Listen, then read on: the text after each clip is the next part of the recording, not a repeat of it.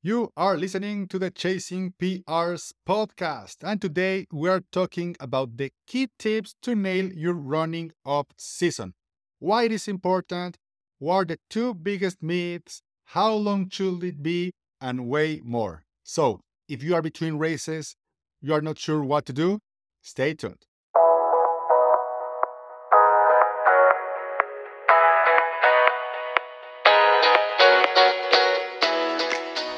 Welcome to Chasing PRs, a podcast for everyday runners who want to make the most out of their training and achieve new personal records while managing work, family, and life outside running.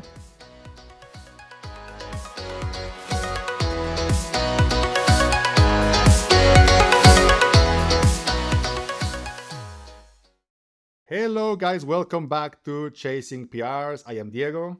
And I'm Rochelle. Can you hear Rochelle's voice a little graspy? She has a cold, right? Yeah, I've been sick for 3-4 days. I have a 5-year-old in senior kindergarten, so she's just bringing home all of the illnesses this fall. I think this is my third time being sick. So we're recording remotely for the first time ever. Hopefully it goes as smooth as the other episodes. They can hear me okay. Yeah, exactly. No, Yeah. I can hear you correctly, so I think we'll be good. We usually start the episodes talking about what have we been training. So I think it's gonna be really easy for you this time. Yeah, maybe I shouldn't have ran Saturday. I kind of have a threshold when I'm sick. I'm not like, as soon as I'm sick, I don't run at all. If it's just a little runny nose or head cold, I'll still run.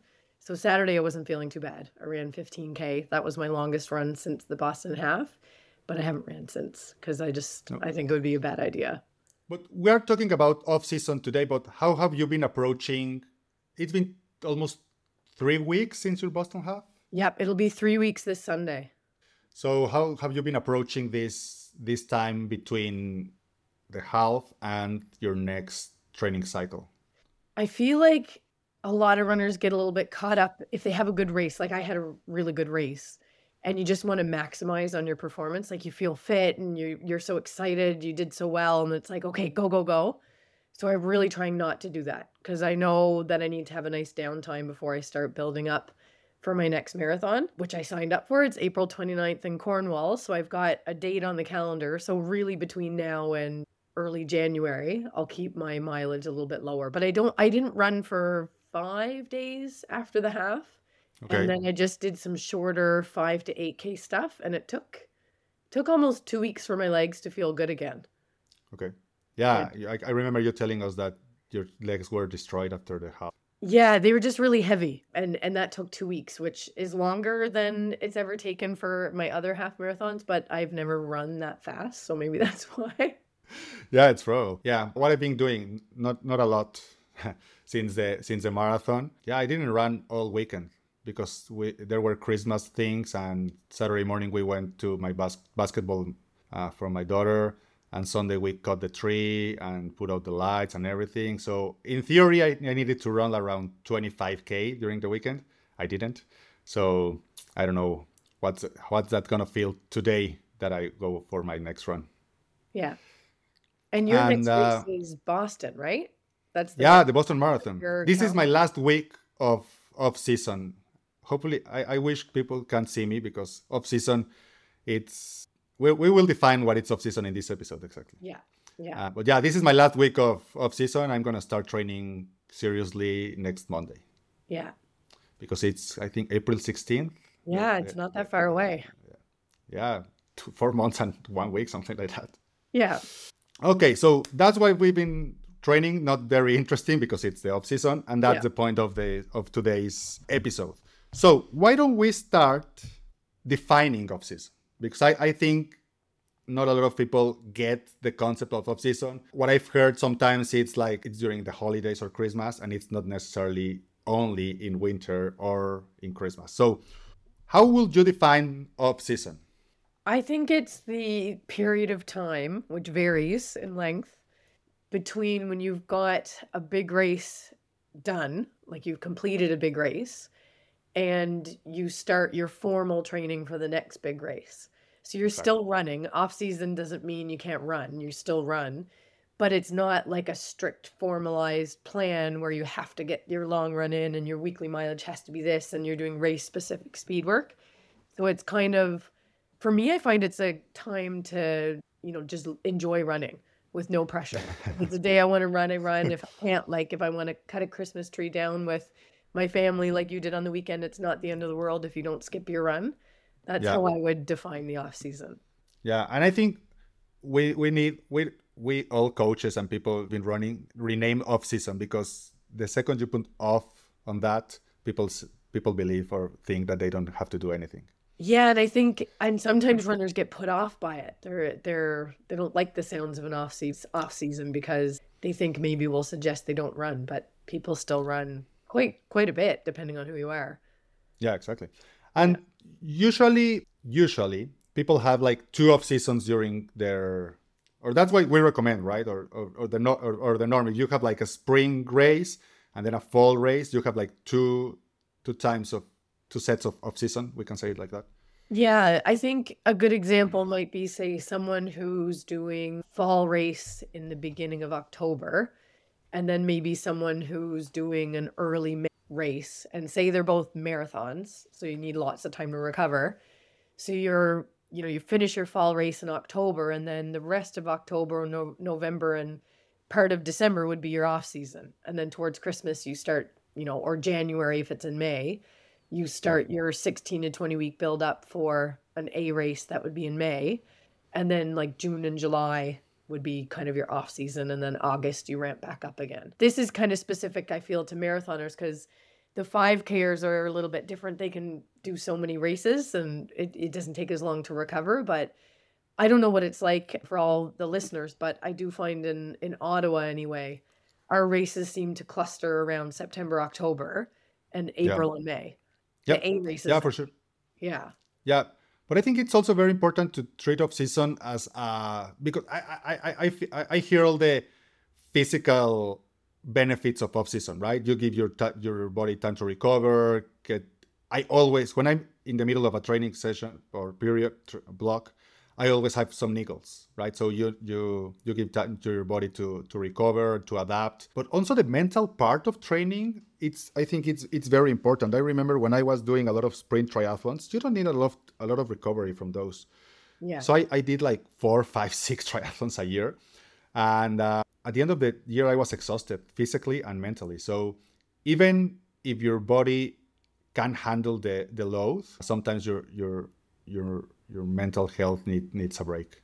Yeah, definitely. I have here 2 myths about what I consider 2 myths about off-season training. I want to hear what you think about that. You gain a lot of weight, or you can gain weight, and that you will lose your hard and earned fitness over the last couple of months. So what are your takes on those 2 myths? I think the weight gain, it depends. Like I know at an elite level, like we see all these videos and pictures on Instagram and Facebook of elite runners, and the women in particularly are usually wearing a sports bra and like, the little tiny shorts, and they look very, very, very lean and trim. But you'll often hear they'll be the first to say that they're not at that peak lean fitness all year round. So they will kind of back off at the elite level during the off season. And I mean, I'm sure they're nowhere near, they don't put a lot of weight on, but they're not at that like max fitness. I think it's normal to put a little bit. I don't think it's good to put a lot on. Like if someone completely lets themselves go and Christmas comes and they're 10, 20 pounds up from where they were at their race in October. And then what I don't like about that, I think, is that then when your next buildup starts, you've got weight loss in mind. And then you're trying to train for a race and lose weight at the same time, which we've talked about in a previous episode is not the best combo. So I think it's probably normal to put on a little bit of weight, especially if you're going from like 80-kilometer weeks to 40 or 50 in your off season. Unless you drastically cut back on the calories, you're probably going to put on a little bit, but it's okay as long as it's not extreme. Exactly. And it's not bad, right? And I think, I don't know, but when I'm training, I eat way more. I'm hungry all the time. And when I'm not training, I don't eat half of the calories or that. So I gain a little weight every time. But as soon as I don't know, 3-4 weeks after you start running again, I start to lose them and Yeah. I'm good to go. And about talking about professional runners, I remember Galen Rupp. I don't know if I'm pronouncing that correctly. He says that he's like 5 pounds over his ideal race weight all the time. And just like 2-3 weeks before the race, he dial up the calories, the macros, and stuff like that. And he just knows that he can lose 5 pounds in 2-3 weeks without any issue. So I think that returning to the point that you say, like they look lean, but they are not racing weight lean or thin or whatever. Yeah. And he's losing that weight, I guess, during his taper too. So he's not like at peak mileage and trying to cut 5 pounds. And he probably just does a pound and a little bit a week to make it over 3 weeks, which isn't too extreme. Yeah, exactly. It's losing 1 pound a week. It's really reasonable, right? Yeah. And what do you think about losing fitness during your? I think you have to. What do you think, and what should runners think about losing fitness? Yeah. Like you can't. I think one of the problems we make is that we try to be peak fitness, super fit and strong all year round. Like some runners who are doing speed work and intervals and pushing like 2 speed sessions a week in November, and they don't have a race until April, May. You can't operate at peak fitness mentally and physically. You just can't do it 12 months of the year. So I think you finish your fall race, and it's hard because if it didn't go well, then you're hard on yourself and you're questioning your fitness and you want to push yourself more and more and more. And if it did go really well, you want to capitalize on that and go to build it. But I think it's really detrimental to not take that break and let your fitness go down a little bit. Like if you're used to 90-kilometer weeks, go down to 50 for, 50K a week for maybe 4 weeks, and then maybe 55, 60 for 4 weeks. And you're still going to be fit. You won't be as fit as you were when you were doing 90K weeks, unless you're doing a lot of cross training in other areas. But I think mentally and physically our bodies need to lose a little bit of fitness, and you'll build it back up. Like you have another 16-20 week program around the corner from Christmas, and that'll come back. Yeah, exactly. You're going to lose fitness, that's for sure, because you're not training or running as much as you were. But your next, the idea is that your next training block, you start a little fitter than the beginning of your last training block. 100%. Right. Yeah, I agree. So yeah, I think you will lose fitness. That's not a myth. The myth is that you can do something about it. If you wanted to improve over the long run, you need those off-season periods to recover, to give your body and your mind time to recover and regenerate, and then start again a little fitter than before. You're not going to start as fit as the end of your training, but the idea is that you're going to start fitter than the beginning of your last training, right? Yeah, that's a really good point. And I think mentally you just need that break too, because otherwise you might feel like powering all through November and December with these aggressive workouts and high mileage. But when you hit week 14 of your 20-week marathon buildup and you hadn't given yourself a break before it started, you might start to resent running, you might get injured, your head might not be in it. There's just a lot of bad things can happen. Yeah, and just get to the idea that not every race is going to be a PR. Yeah. I think it has been very important to me. I wanted to PR at every race. I don't care if it was January or May or October. Once I realized I can't, everything started to feel easier, and over the long run, I've been improving more than just trying to be on all the time. Yeah. And I think this question is going to be very difficult to answer, but we need to give some guidelines, or at least our opinion about it. How long should off-season be? Yeah, that's hard. I have to say, I hate those posts of influencers or coaches or whatever that, okay, if you're running a marathon, your off-season need to be 2 months and you can't run for the first 2 weeks. And those stupid little like ticks and trips are the worst. And I think they hinder a lot of runners that when they help. So what do you think about this? Yeah, I think it's not set in stone. There's so many factors to look Exactly. at. So the most important one probably is the dates between your races. And I would Yep. probably argue, like, if you just did the Marine Corps Marathon, that was October 31st, right? So if Yep. your next A race was February, then maybe there would be an argument to say your off season, like, do you have to do a race in February? Maybe you should push it to March, April, so you can have an off season. So I think if the dates aren't set in stone, you want to set yourself up so that you can actually get a bit of an off season, but then it depends on like how burnt out and tired were you at the last training cycle, and did you have an injury? So I Yeah. think that's something like if you were injured and you just barely got through your race, or maybe your injury had a negative effect on your race and you didn't run as well because you were hurt, you should have a longer off season. Like I would suggest over 2 months in order to figure that out. Because if you pull back for a month or maybe 6 weeks and you don't properly deal with the injury, which not a lot of injuries can be dealt with in just 6 weeks, especially if they've been there for a while, then you're entering your next training cycle injured, which is a horrible way to start a training plan. Yeah. Because you know what can happen as you start building up speed and long Yeah. run. So I think, first of all, the length of the off season depends on the dates between the races. And then it depends how the last cycle felt and whether or not you were injured. But I would say a sweet spot would probably be for most people 2 months, but some would benefit from longer and some would benefit from shorter. And it doesn't mean that you can't have a structured program during those 2 months. Exactly. But Yeah. like I have runners, I'll often do running programs up for my running patients because I'm trying to guide them back to a certain goal without getting injured. And this is the time of year where they'll come in and they've just done the race, and I'll say, do you want me to do a program up between now and when your next program starts for your race, like your next build? And some of the runners who love programs and they want to be told what to do and follow something are like, oh my God, yeah, I'd be lost without that. And others are like, no, I don't want to be told what to do for 2 months. I just need a break. I want to run when I want to. And that's, both are fine. You just have to figure out what works for you. Yeah.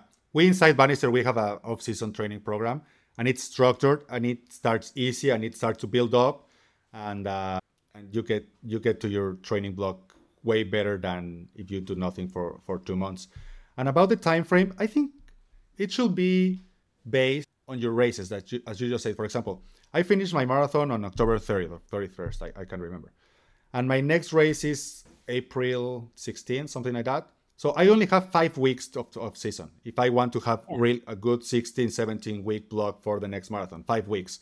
But if my race was on May 29th, something like that, like 5 weeks later, so my off season will be 10 weeks because I don't need to train for the next race until February or March. So I think that's very important.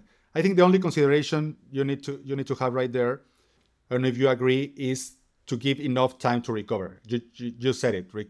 If you have only 2 weeks to recover after a marathon and you're starting the next one, maybe it's not the right idea. But if you are running 5Ks, maybe 2 weeks is more than enough. Yeah, and I think there's two things. One, you have 5 weeks where you're gonna have a bit of a break. You're still running, but it's not as serious.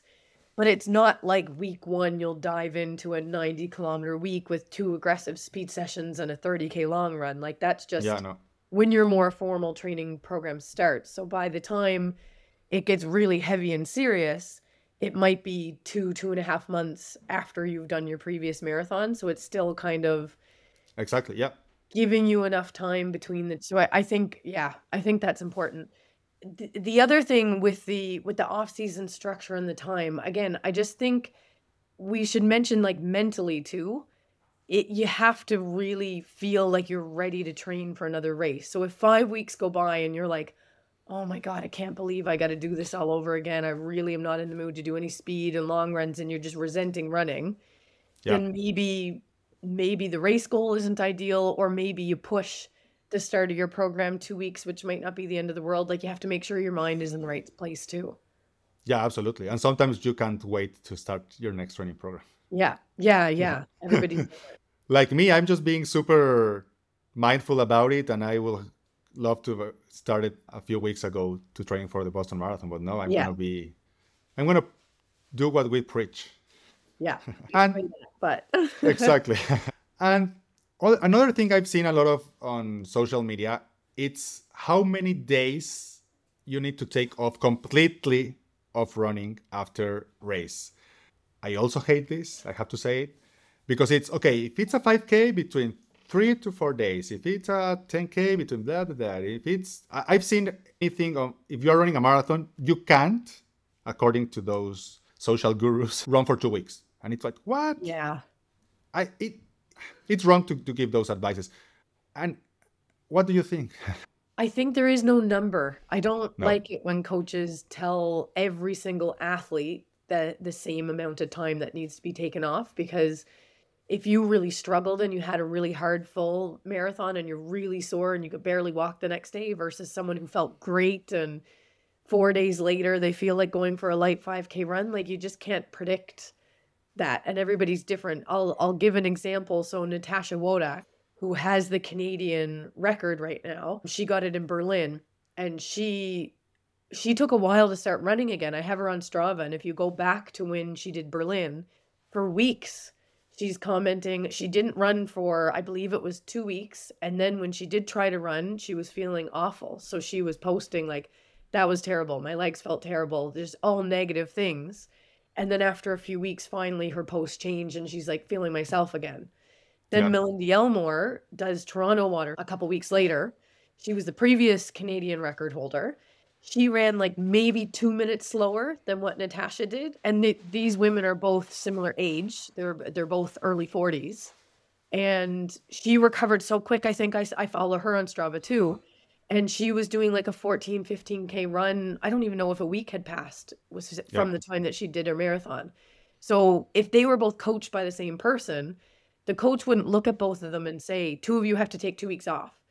It's just, they're just going to say, listen to your body. How do you feel? And don't Listen to force your body. it. Like if your brain thinks that you can't go a week without running, but your legs feel terrible on day 8 post-marathon, listen to your legs, not your brain. Yeah, and I think your experience also has a lot to do with it, because I remember my first 10K. I ran it in 1 hour and 5 minutes, something like that, and I couldn't walk like for 2 weeks. Yeah. Right? It was awful. It was terrible. It was just in quotes 10K, because sometimes a 10K, if it's your first, like me, you're gonna suffer like if it's a marathon, and but it was the first one, so my legs were absolutely not ready for that kind of pounding. Then after my first half marathon, I couldn't walk like for 1 week, and it was terrible. And I remember going to the woman that gave me some massages in Mexico about it, and she was like, "Oh no, you can't run after a half. It's everyone knows that, right? Something like that." Yeah. But after a lot of years of running, I can run a marathon, and 3 days later, I can be running. Yeah. It's your experience and how hard your race was have a lot to do with it. I have to say, let me know if you agree with me. The sooner you start running, if your body feels good and your mind feels good, the better. Yeah, it's hard if you have to take a long break from running, because I find it a little bit tricky, because say you built up to, say we're talking about like a very experienced runner and they can get their mileage up high. So they're doing 100 kilometer, 120 kilometer weeks and they do a marathon, but then it takes them a month to be able to run again. And if it does, that's fine. Like if their legs don't feel ready to run until a month, it is what it is. But if they can get out sooner because their legs feel ready, it would be better, because the longer you go without running, the more you're risking returning to running with an injury, because your body hasn't been used to the repetitive strain of running for 3 weeks, 4 weeks, 5 weeks, however it's been. So as long as the legs feel ready, I think the sooner the better. But then on the opposite side, if the legs don't feel ready, don't force it, because that's often when injury troubles happen. And I Yeah, often meet people who they get injured in the beginning of a build up for a race. And when we talk about their previous race and how they recovered and their off season, there's a lot they didn't nail down right. And so the injury was just kind of waiting to happen because they didn't recover from their previous race right, and they started running too soon and it didn't feel good. So you kind of have to, again, you have to see how you feel. yeah. We talked about the runner of the week last week. It's Mike Ward. He runs all the time, and he says, and I started to implement it this like 4 years ago. The best way to recover is to stay active. So it doesn't matter if he runs 100 miler one day, the next day he's running. Maybe Yeah. super slow, like 15 minutes per mile, kilometer, stuff like that. But it's just a way to get the blood flowing and to get new blood with nutrients and oxygen to your Yeah. muscles that are weak and hurt. But the best way to send recovery tools to your body is moving and getting that blood flowing. Yeah. And if Yeah, running doesn't feel good, there's swimming, there's biking. Natasha Wodak exactly. uses the elliptical a lot. Yeah, So just low impact stuff to get the circulation going, but you're not you're not beating up your tired legs if they're not feeling prepared to run yet. Yeah, exactly. Yeah. And how come people decide the base mileage they need to run during off season? Or how This long are the long runs? Do we need to do long runs? No.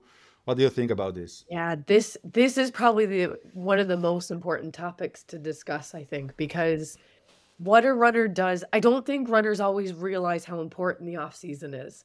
Because what a runner does with their weekly mileage and their long runs in the off season sets the stage for what they're going to be capable of doing in their next training block. So say if Yep. you've got someone who's going to do a race at the end of April. So they're going to start training for their marathon maybe at the end of December is when their formal training starts.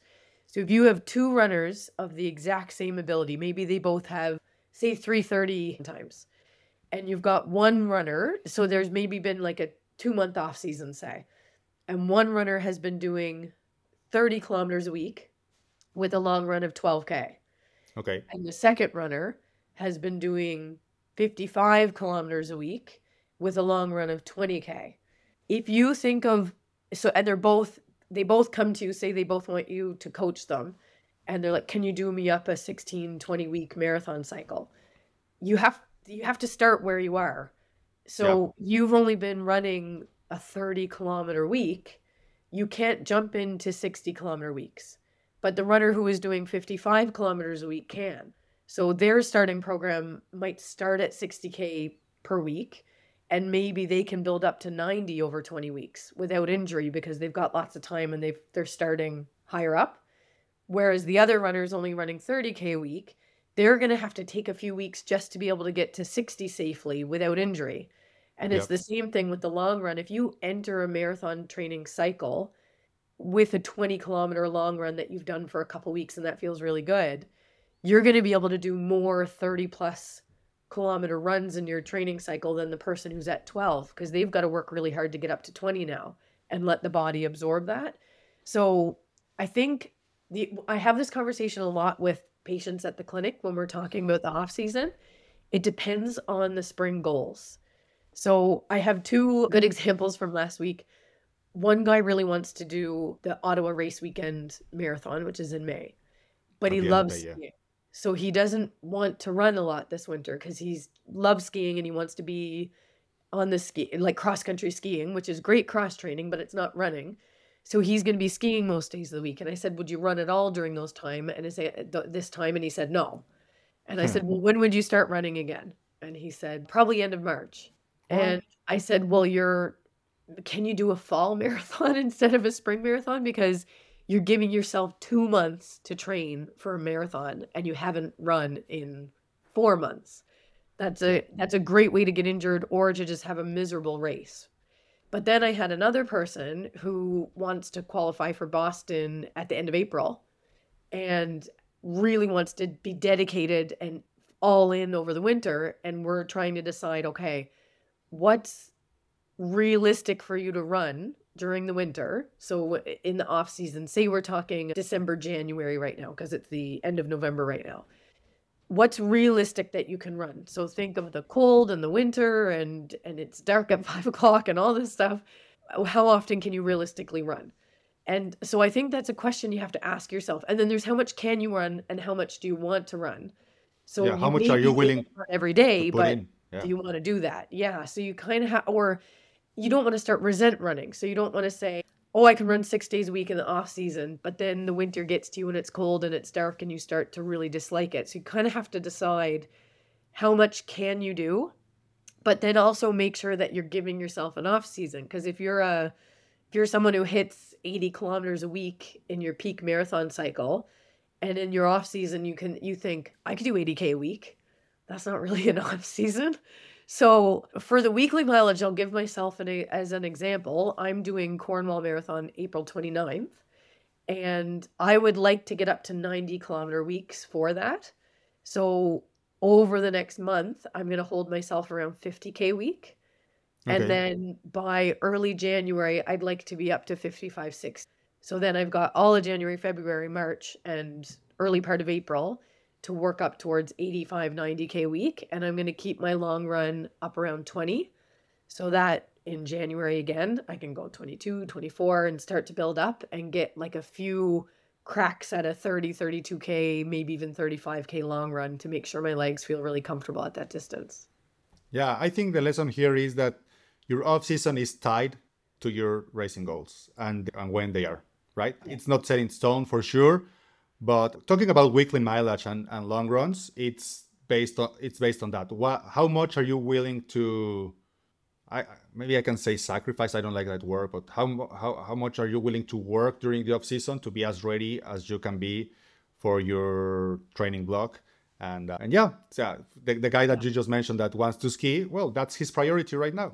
Yeah, and We that's can perfectly do anything, fine. and yeah, exactly. Yeah. So it's okay, and the same goes to 5Ks and 10Ks and half marathons. It's what's your goal and how ready you want to be when you start your training block, because the runners that you were saying that he's running only 10 12Ks long runs, he's going to be having a hard time getting to 30K, and if he does, his probabilities of getting injured skyrocket. Yeah, and I think if you decide that you can't or don't want to do a lot of running in the off season or in the winter, that's okay. But then Yep, sometimes the goals need to be modified. So I get exactly. people who they just love skiing, and some people start to resent running in the off season because they want to be skiing. And if that's the case, you don't want to resent running. You want to have a good relationship with it. So back off. But then like one guy wanted to get a 3:10 marathon in at which would have been a Boston qualifier in early April, but he was going to be learning to ski over the winter. So he wasn't able to do a lot of running because he was going to be skiing 4 or 5 times a week. And he said, but I also would really like to qualify for Boston at this race. And the more we talked about it, the more I told him, I think you need a new goal. Like Yeah, exactly. I think he was perfectly capable of 3:10 marathon, but that should maybe be done in the fall because you have to pick. Do you want to run a BQ or do you want to ski? Yeah, and that's one of the main reasons I say to runners that if you want to qualify to Boston and you're a very serious runner, get a coach, because if you go, I'm in a lot of running groups in Facebook. If you go and ask someone, you're gonna get like 20 different answers, and a coach is gonna walk you through this kind of reasoning, right? Like, okay, Yeah. yeah, qualifying to Boston, it's an amazing goal, and it has been my goal. It was my goal for a lot of years, but how do you maximize your chances about it, right?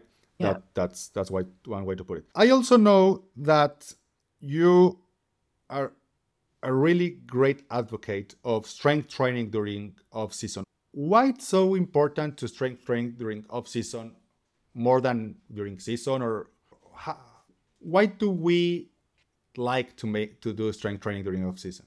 Yeah, I think strength training is important all year round for a runner, but it becomes even more important during the off season because we can really, I don't want to say beat up the legs, but we can really go heavy and start doing hard exercises.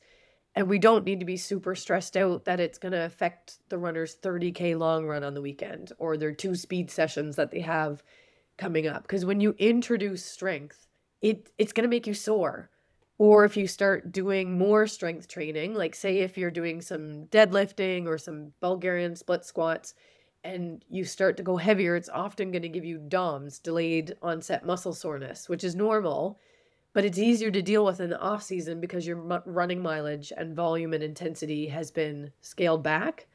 So you can introduce this strength, beat up the legs a little bit, and not worry too much about how your next run is going to be because maybe you just change it to a 5K easy shakeout run because it was supposed to be 10 or 12, and that's Yeah. okay because it's the off season. And the other thing is, unlike running, you can build up a solid base of strength over a few weeks. And then if you scale back a little bit on the strength, but you keep doing it, say at least once a week, Yep. you can maintain the strength you work to build in your off season for over 40 weeks. So Yeah. you can't build strength by strength training once a week, but you can by doing it Maintain it. 3 times a week. And then when you hit your strength goals and your big training block starts and you think, well, now I'm doing 80-kilometer weeks and these long runs, I don't have time to strength train 2 to 3 times a week.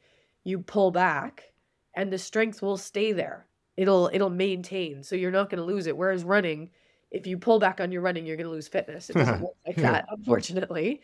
But for strength, so if you work your butt off in the off season, and say November and January you're lifting heavy and you're doing a lot of strength specific stuff, then when you go down to once a week, you'll still be just as strong in March and April and May, as long as you're getting that one strength session in. But it doesn't work unless you put in the work in the off season. exactly. So you get the benefits of strength training without affecting your runs. That's what you're Yeah. saying, Yeah, right? it's really hard for me when I get a runner coming in and they're injured, and I think some of it is to do with weaknesses. If they've got a race in a month, I'm very careful what I give them for strength work because I don't want to make them sore.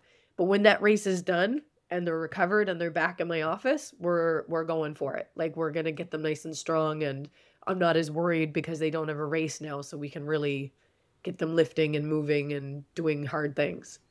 Yeah. And I have to say that strength training benefits reflect, or you can see the benefits really fast, right? I know from my experience that when I was training for the duathlon championships, I did only 6 weeks of strength training before the race, and I could see the difference in my running. So you start to see the benefits really, really fast with strength training, faster than running. Yeah. Yeah, Yeah. definitely. Especially running uphill and doing speed sessions. Yeah. I find that's and at the end of a long run, I find before I really started doing strength training, anything over 18K and my back and my hips just got so tired, and that just doesn't happen anymore. Exactly.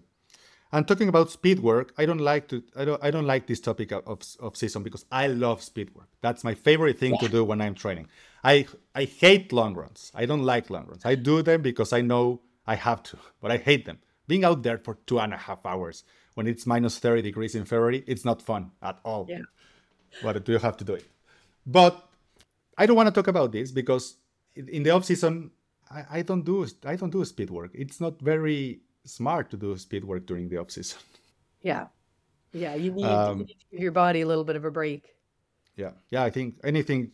I think that's the only thing I have to say about speed work and off season.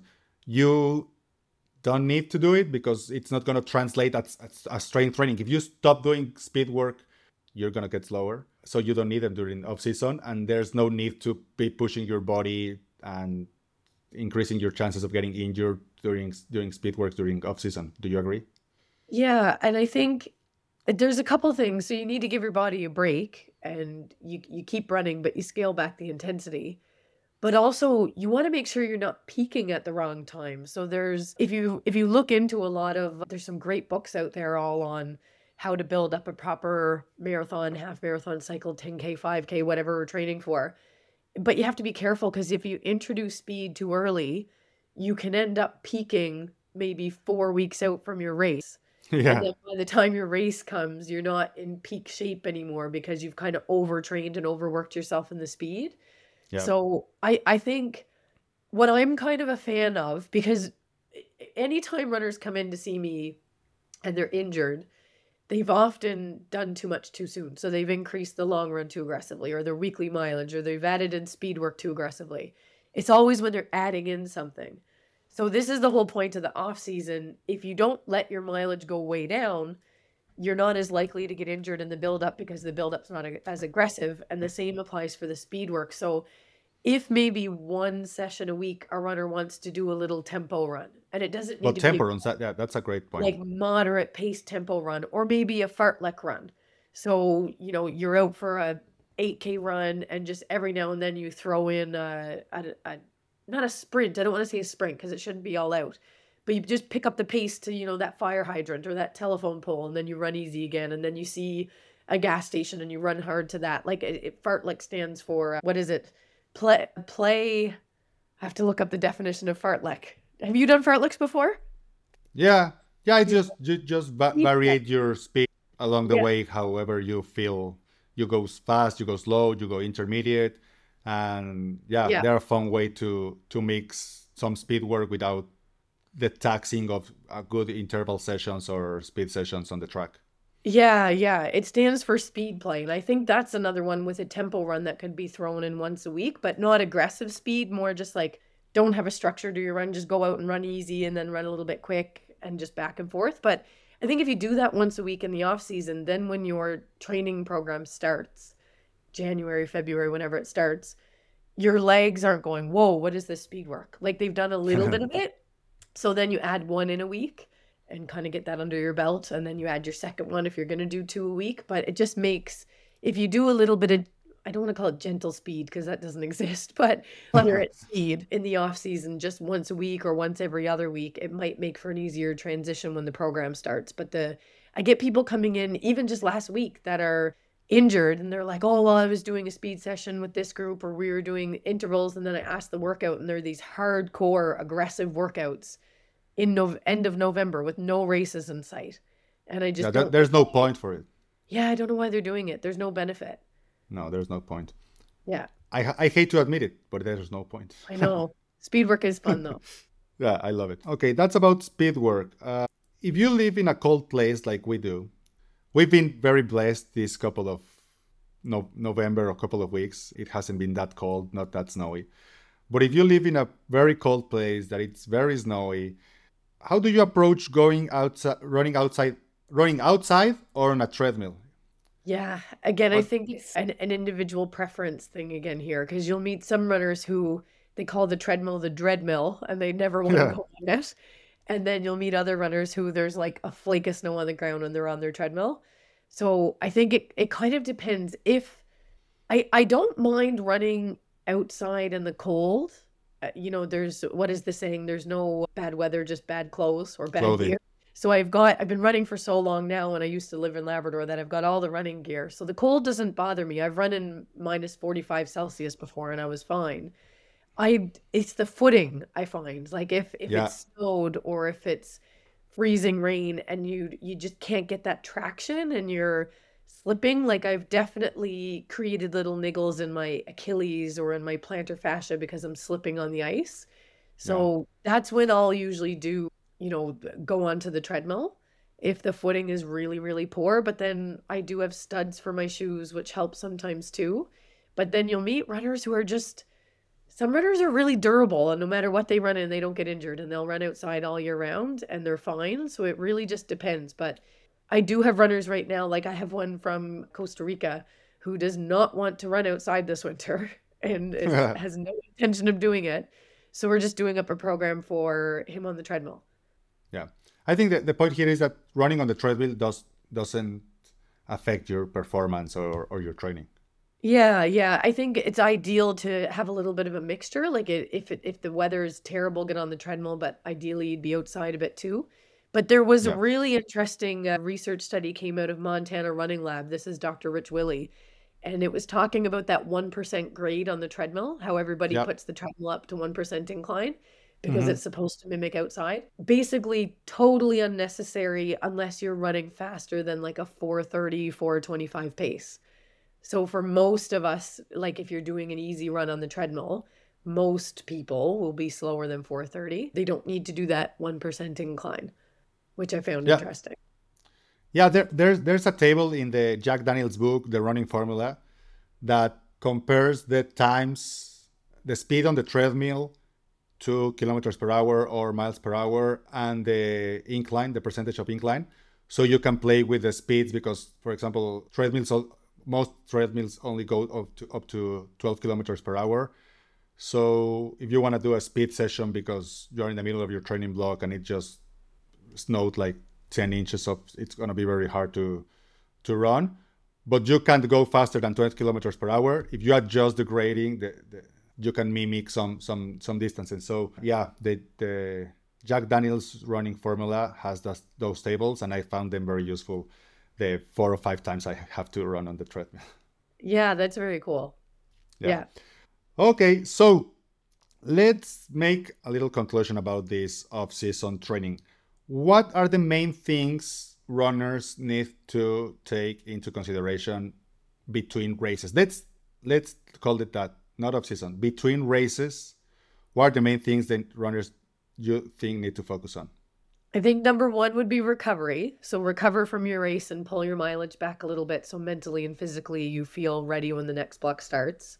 Yeah. I think number 2, decide what you want to do for base mileage and your weekly long run, and make sure it's realistic, but make sure it's pulled back so that you are going to lose fitness. But again, physical and mental recovery is the priority here. Back to And this. somehow it needs to be linked to your goals on the race, right? I think that's very important, because talking about two runners, for example, that they just both did 3:30 marathons and are very similar and everything, but one doesn't want to run until the fall, the next marathon, and the other one wants to run Boston.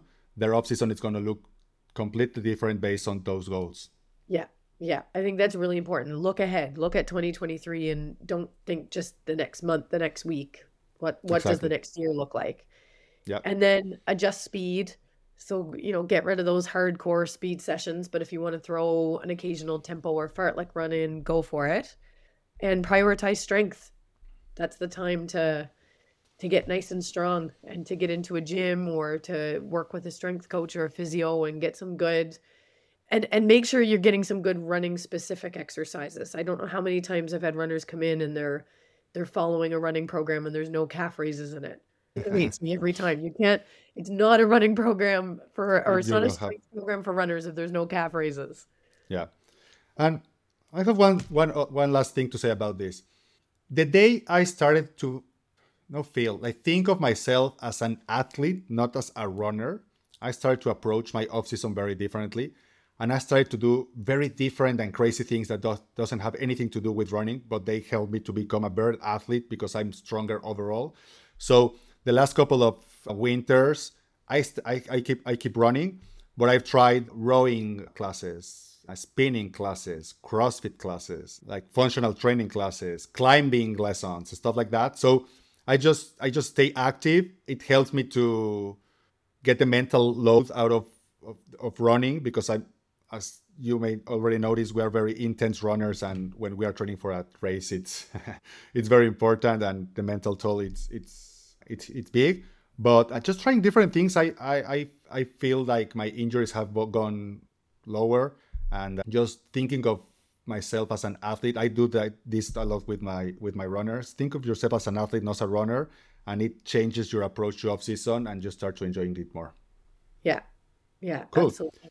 Okay, so let's talk about our runner of the week.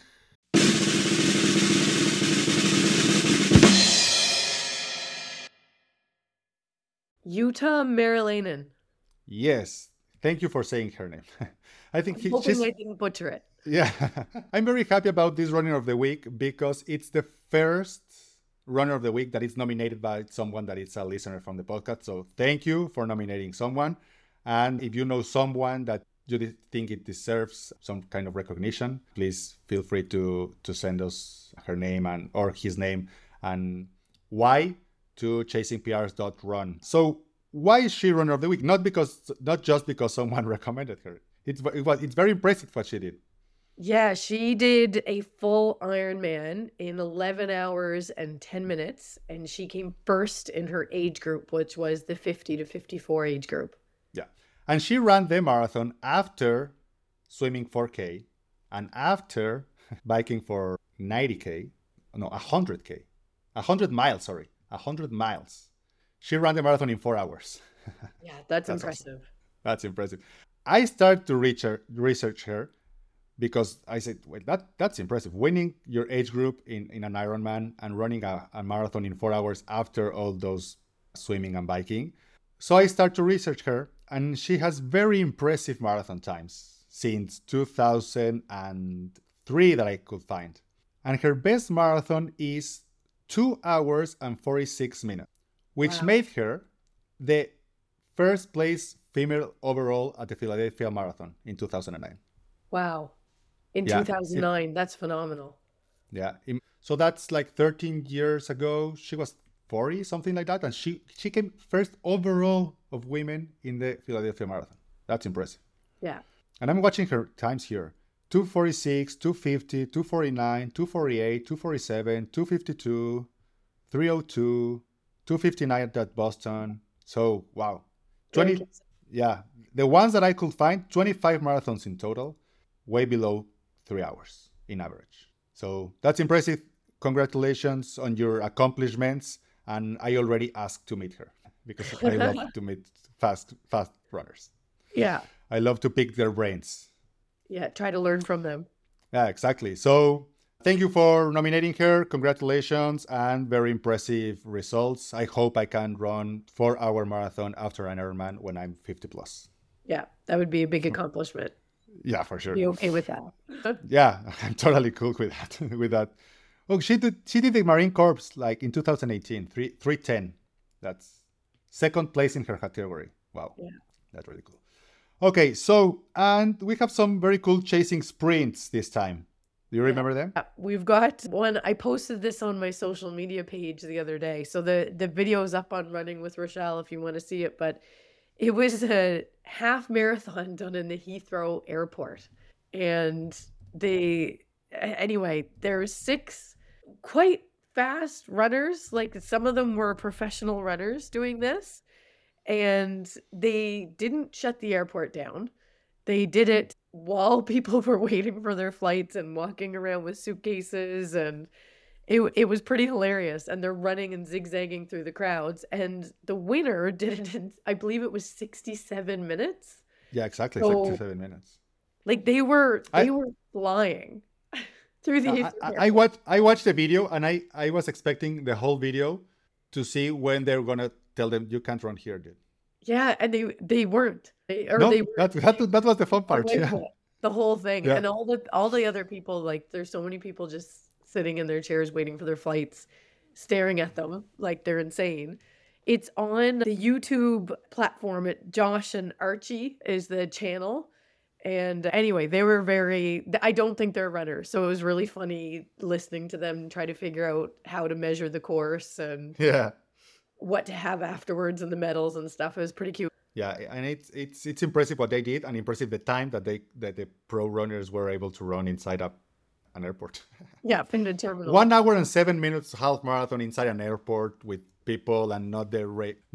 They gave them water, but there was no proper aid stations or stuff like that. So it was really fun. Yeah, it was. Go see that video. Yeah, probably the flattest marathon. That's a good point. Yeah, no for sure.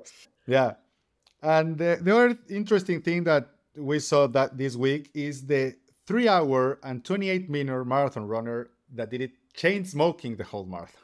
Yeah, this was all over social media last week. Yeah. So, and I also did some research. He's called Uncle Chen. Yeah. And he did it already 2 other times running a fast marathon chain smoking. He did one in 3 hours and 32 minutes. Another one in 3 hours and 36 minutes. I couldn't find this information, but someone told me last week that he doesn't smoke if it's not during a marathon. I think I saw that somewhere as well in one of the articles. He only smokes when he's doing his marathon. That's a great way. I want to be on the news. What can I do? I'm going to run a fast marathon chain smoking. Well, and do you want to hear another impressive thing about him? He ran, I don't know if he did it chain smoking, but he ran 90 kilometers in 12 hours. Wow. So he's also a good ultra runner. Yeah, so he's quite the runner. Why smoking, I don't know. You can pick a lot of different things to have a Guinness World Record or something like that, but I'm going to chain smoke. Yeah. That was fun. So that was our episode. If you have any follow-up questions, because I know off-season training is like, how can I say it? Difficult topic because there's no straight answer to it, right? Yeah. You can send them to us in chasingprs.run and we will happily talk about it next week. Yeah, absolutely. Yeah. So I hope you feel better soon, Rochelle, so we can do this again in person. It has a better flow, I believe. And get well soon. Thanks everyone for listening and see you next week. Yeah, thank you. Tune in next week. Bye. Thank you for listening to this episode. If you love it, give it a share. Please consider subscribing to the show and leaving a rating and review on iTunes or Spotify. And visit chasingprs.run for all the latest episodes, get our free newsletter, and all the cool running stuff we have there. Thanks for joining.